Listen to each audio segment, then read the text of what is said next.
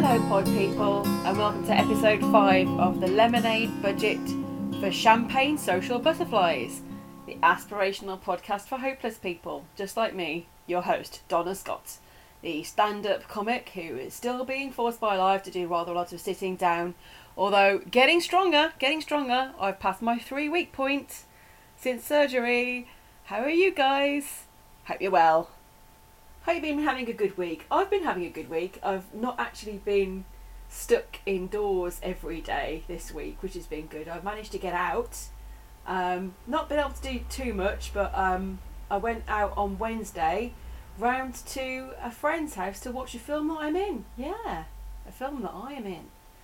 What friend, you might ask? Well, happened to be Alan Moore and Mel Gibby's house. I went round to their house and I watched The Show, a very early edition of, and it was really lovely of them to invite me. We took cake and had a lovely night, and I saw the film that I'm in, and did I see me? Did I heck? The problem basically was that I was looking for myself wearing a pink cardigan, because I just remembered very strongly that I was wearing a pink cardigan in the film, except I wasn't. I think I woke up the next morning and went, I'm not wearing a pink cardigan. I was wearing a black jacket, and Neil woke up very sleepily going, what?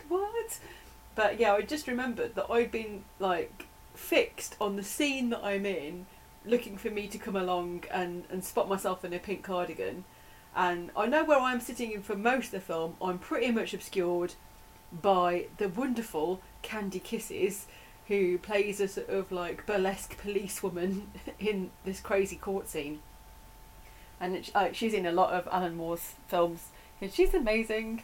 She's been a stand-up comedian herself as well, and she's lovely. A lot of my friends know her from various shows that we've done together, and but she basically obscures me for most of the film. But I think I'm in a bit of a blink and you miss me moment in the film.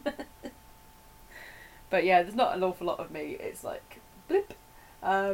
But I'm available as an extra for other films. I can tell you that now. Sarah Pinborough is getting her TV series for Behind Her Eyes filmed at the moment in Brighton. And I have kept dropping huge hints. Hey, I'm an experienced extra. I can come down to Brighton, except I wouldn't. I'd still be in recovery, wouldn't I? But Sarah's going to be an extra in her series, which is lovely. More about the film that I am in. Okay, so I think it's absolutely brilliant. I've just seen an early version of it, but I'm really looking forward to seeing it out there. And it stars Tom Burke. You know, oh my God, swoon, Tom Burke of Athos from the Musketeers, or what was his name in that J.K. Rowling thing? Cameron Strike. That's it. He's Cameron Strike in J.K. Rowling thing. But in this, he's got a bit of a weird backwards name as well. His name is Fletcher Dennis, as opposed to Dennis Fletcher. Fletcher Dennis, and he plays this kind of really cool sort of investigator of sorts, but it's not quite clear what he is, and I'm not going to give it away. And he's been sent to Northampton, of all places, to track down a guy called Jimmy, who is in a lot of the other Alan Moore and Mitch Jenkins films that you might have seen, and also a piece of jewellery that Jimmy's potentially stolen from somebody.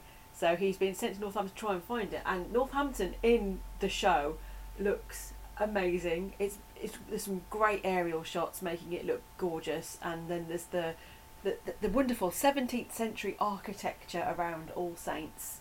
I mean, you've got to come to Northampton for the architecture. You really have. It's just a brilliant little town for that bit.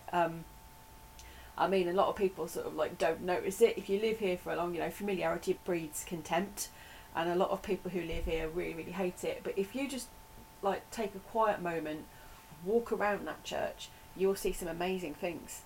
The town hall, the courts, it's absolutely prime architecture. There's no other examples of such good 17th century stone buildings outside of London. So yeah, Northampton looks really pretty in the film, but also it's just an incredibly funny film. It's got a lot of action in it, but it's just also very weird.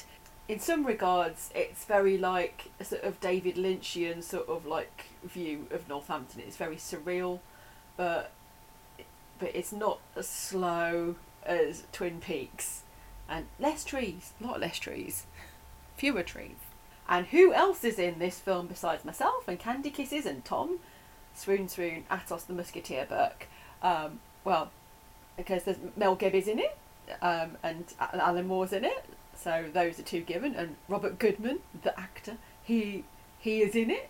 And there's also a bit of a cameo from one of our other most famous sons, Mark Warren. He's just got a little scene, but he's in that scene along with my friend's daughter. So my friends are Pete Techman and Minnie Techman. So Pete Techman, a lot of comedians will know, because he's a comedian from Northampton as well. Minnie Techman, his wife, is an artist. She specialises in drawing lovely, beautiful pictures of animals.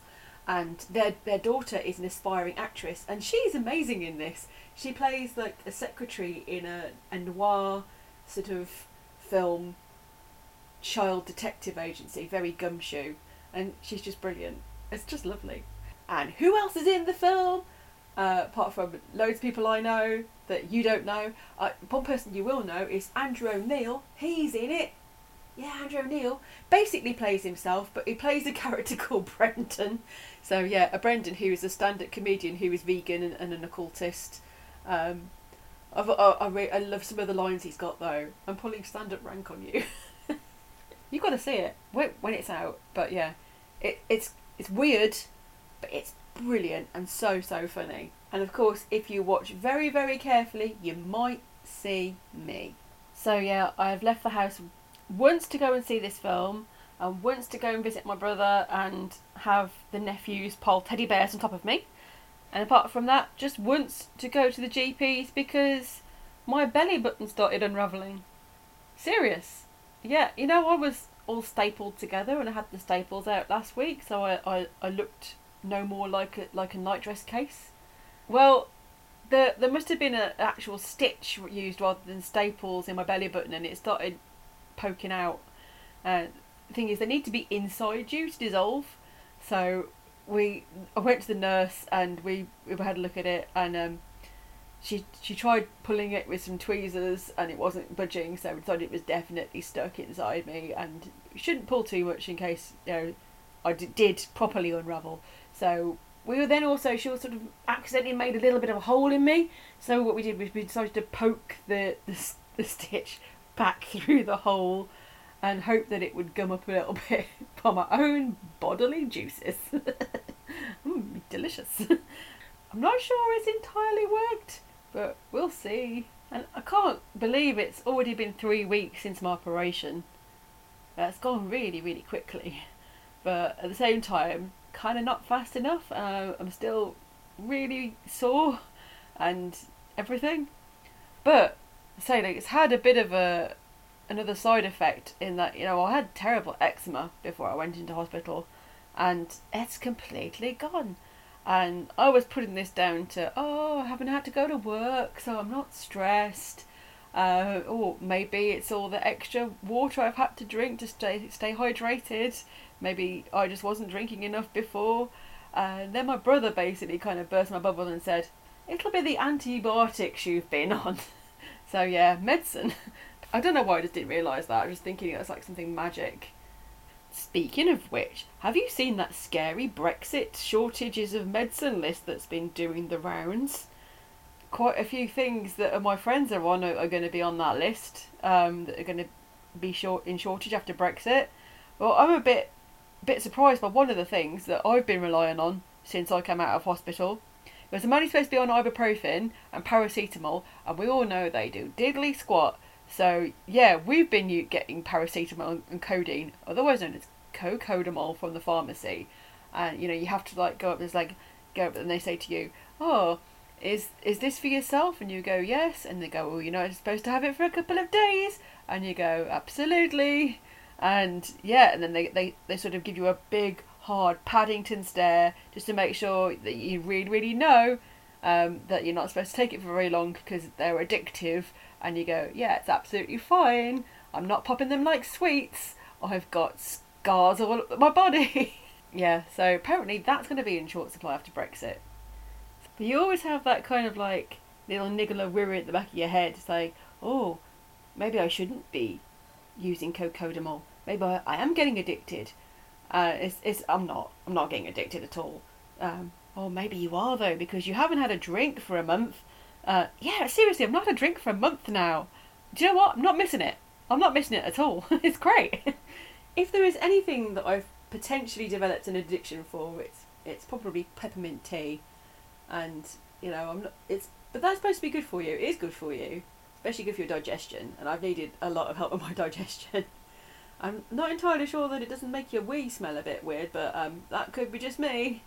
Well, let's just face it. When you've had to have a catheter for a long, long time because your bladder got ripped, you tend to notice things. Let's digress. I have had some really cool things happen this week as well. Not just been sitting here waiting for the neighbours to act weird. I am sort of waiting for the neighbours to act weird. They're mostly not acting weird this week though. It's been really disappointing. If anything, all they're doing is walking past my window shouting too loud on their mobile phones. I don't even understand the language, so I can't even tell what the arguments are about, but nothing very interesting anyway. Oh, well, I've been a judge in some competitions. Well, this week the 2019 winner of the James White Award was announced. That is pretty brilliant. So congratulations to David Maskell, whose story Limitations was judged the winner by myself and Chris Beckett and Justina Robson. Yeah, I'm really, really happy with that story, which Chris Beckett has said is very rich in ideas. It managed to be funny and touching while playing clever games with some very exotic science. So I thought it was brilliant. It did some... Yeah, clever is definitely the word for it. It works with sort of like parallel universes and time. I won't spoil it because it's going to be published in Interzone very shortly, and it's also going to be translated into Italian to appear in Mondi Incantati, which is an anthology of international short story competition winners. Brilliant. Well done David. And also well done to Michael Donoghue, because we also awarded a special commendation to his story Property Crime, and it missed out by such a narrow margin, but it was really, really good. And that was a detective story about an AI, and I won't tell you too much about that story either. Hopefully you get to read it somewhere, but it was very, very good. I really enjoyed reading all of the stories. I would encourage any new writers to enter the James White Award. I mean, you've got nothing to lose. It's only open to non-professional writers as well, so you're not going to get crowded out by the big names. And it's all anonymous as well, so we judged each story solely on the merits of the story. And also, I'm really, really pleased to have been in a judging committee with Chris Beckett and Justina Robson, because I flipping love their novels. So Chris Beckett, you'll be aware, he won the Clarke Award a few years ago for Dark Eden, and the Dark Eden trilogy is one of my favourite science fiction trilogies of all time. It's amazing.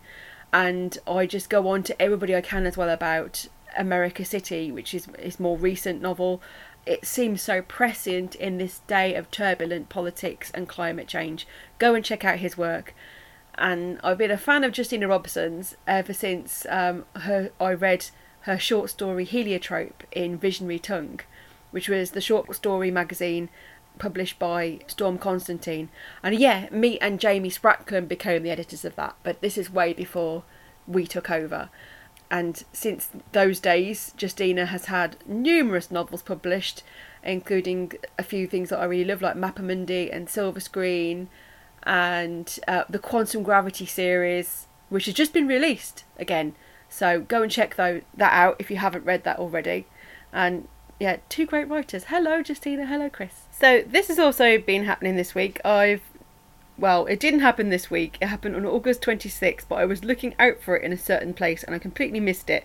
But the SF Crow's Nest review of Best of British Science Fiction 2018 came out, and it's available to read now, and it's pretty fab. So it's reviewed by Eamon Murphy, who talks about my introduction, and in which I vent my ire about a big name literary author who announced he was going to dip his toe in genre waters and write a science fiction novel about human dilemmas, the implication being that the present crew of hacks in the field should be sobbing with gratitude.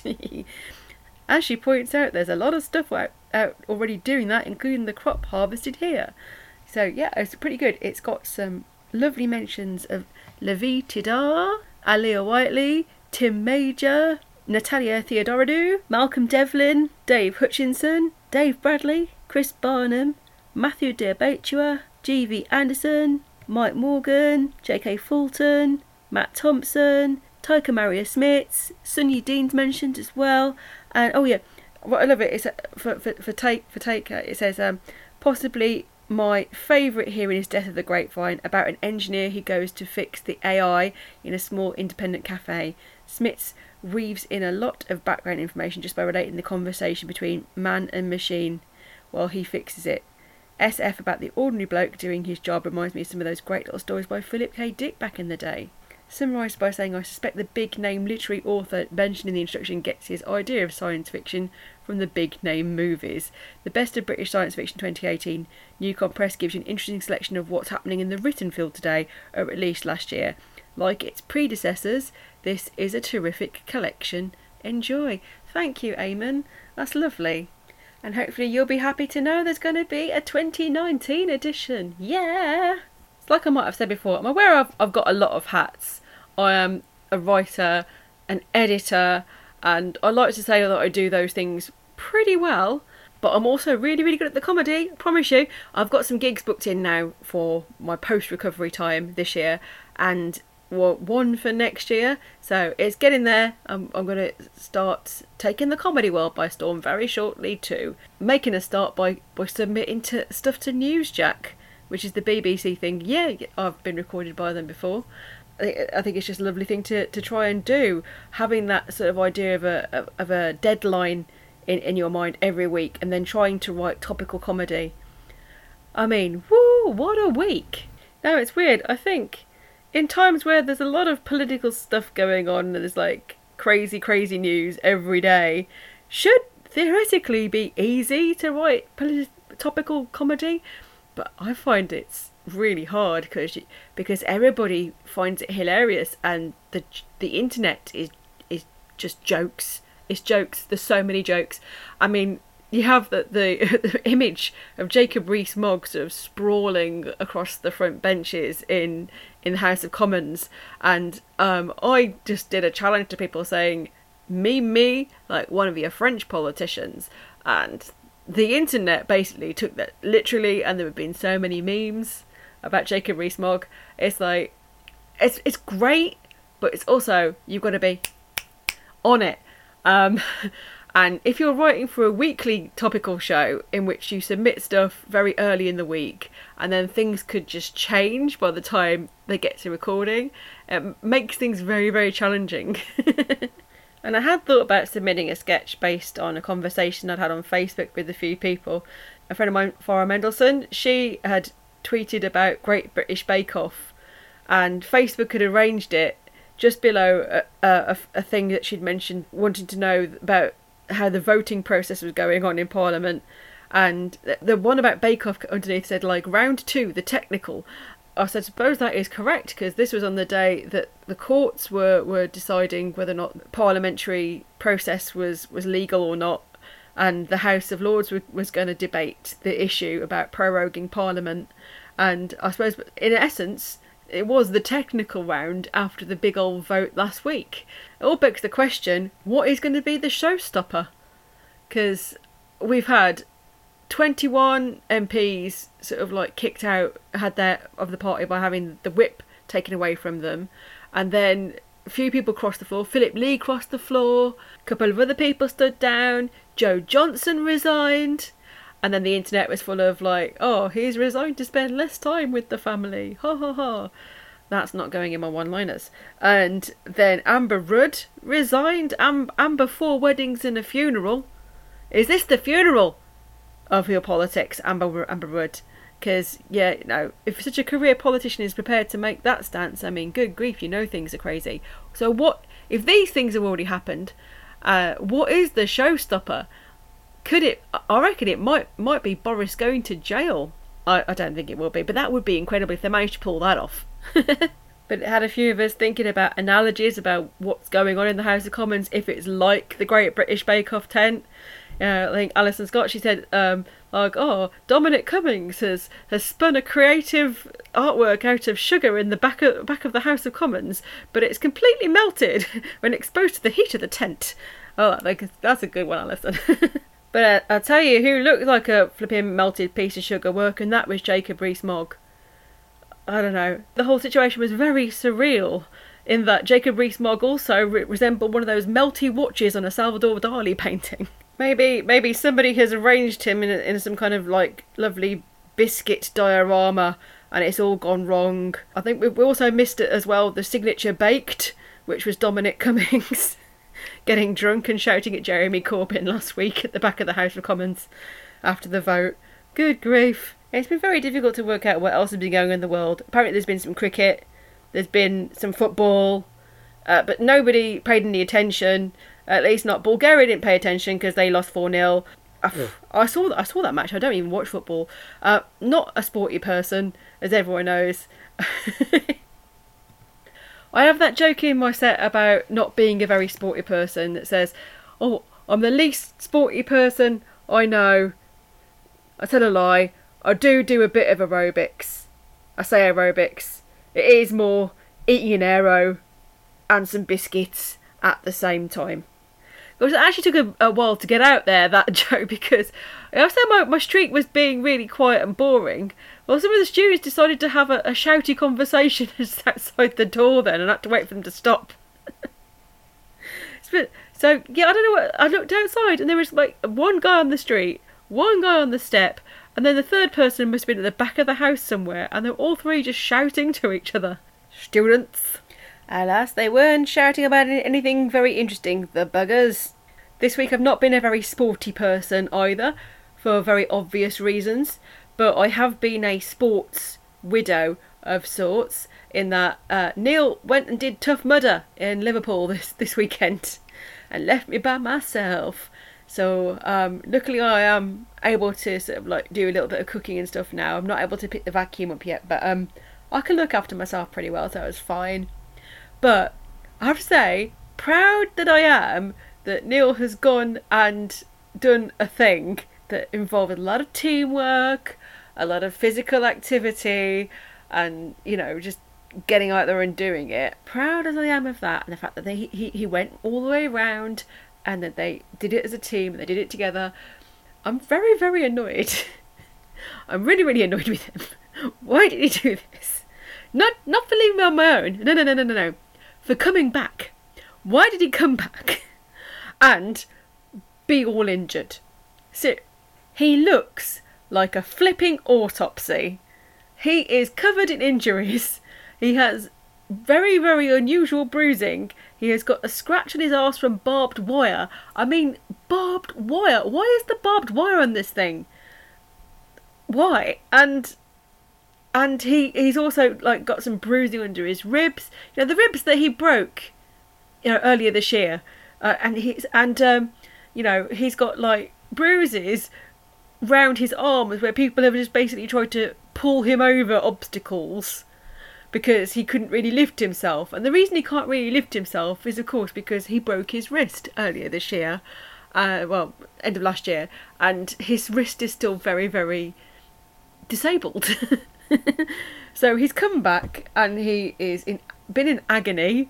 And yeah, I'm here 3 weeks post-op, and I've had to very gently sort of like go to the kitchen and fetch him like cups of tea and food and basically look after him. And he was like saying, it's only for a day, and then I'll be back to looking after you.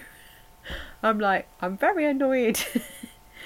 And I ended up having to sleep downstairs last night because I went and slept in bed next to him, and I woke up in pain at about 3 a.m, and then I took my painkillers and couldn't get back to sleep. But he was 1, snoring, 2, threatening to sort of like loll and just land on me because he was finding it, something must have been hurting him, and he was like finding it very awkward to lie straight in a non-moving position, so he was just basically inching further and further over to my side. I'm like, I'm not having this. I mean, I have got the V pillow, which I could have used as a bit of a sort of like bolster between us, sort of a barrier, but that's not the side that I feel most comfortable on. So I thought, sod it, I'm going to come and sleep on the couch. So I did. And then I've seen the pictures, and they all look really happy, and they all got very drunk afterwards, and whatever, it all looks very fun. But they've said, oh, you're going to do it next year. Let me think about this. No. What part of Neil coming back looking very, very injured is a clear invitation to fun? Why would I want to do that to myself? Why would I want us both to be terribly injured together? No, it's not going to happen. Tough Mudder can tough off. It's not proper sports anyway. I mean, I have done a sprint triathlon. You know, I've swum in goose poo water myself. I've done it, and you know, once you've done it, do you need to do any more? Really, I don't think you do. How about another team building sort of like friendship group building thing we could do together? Like what we could all do instead of doing Tough Mudder, why don't we go to a lovely National Trust house and then have tea and cakes afterwards? That's the kind of thing I like doing. Not Tough Mudder.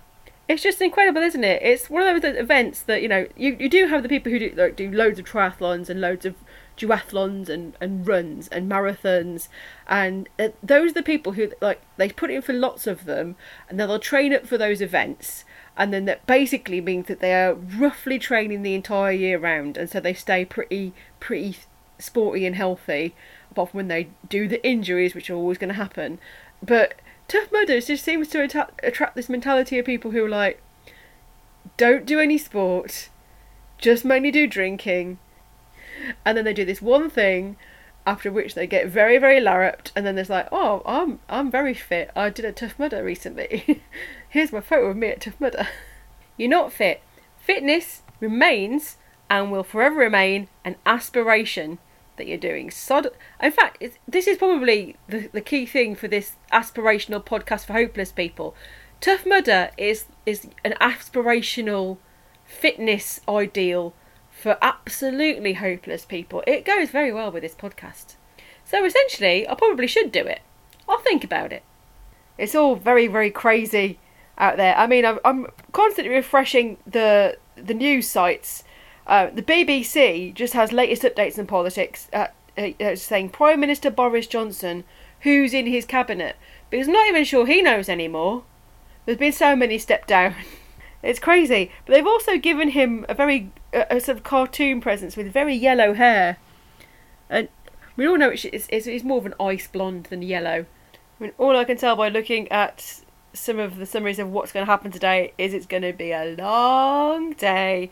So there are going to be a lot of comings and goings in Parliament today, with rather too much of Dominic Cummings before they're all going. So I hope you find something a bit more relaxing to do with the rest of your Mondays and the rest of your week. Well, if there's going to be no government in session, then maybe all the politics will just stop. That'll be a thing. No, I can't see that happening. Anyway, you guys have a lovely time, and I'm Donna Scott, and I'm signing out. Bye! You've been listening to The Lemonade Budget for Champagne Social Butterflies with Donna Scott. Theme music was It Looks Like the Future But It Feels Like the Past by Dr. Turtle.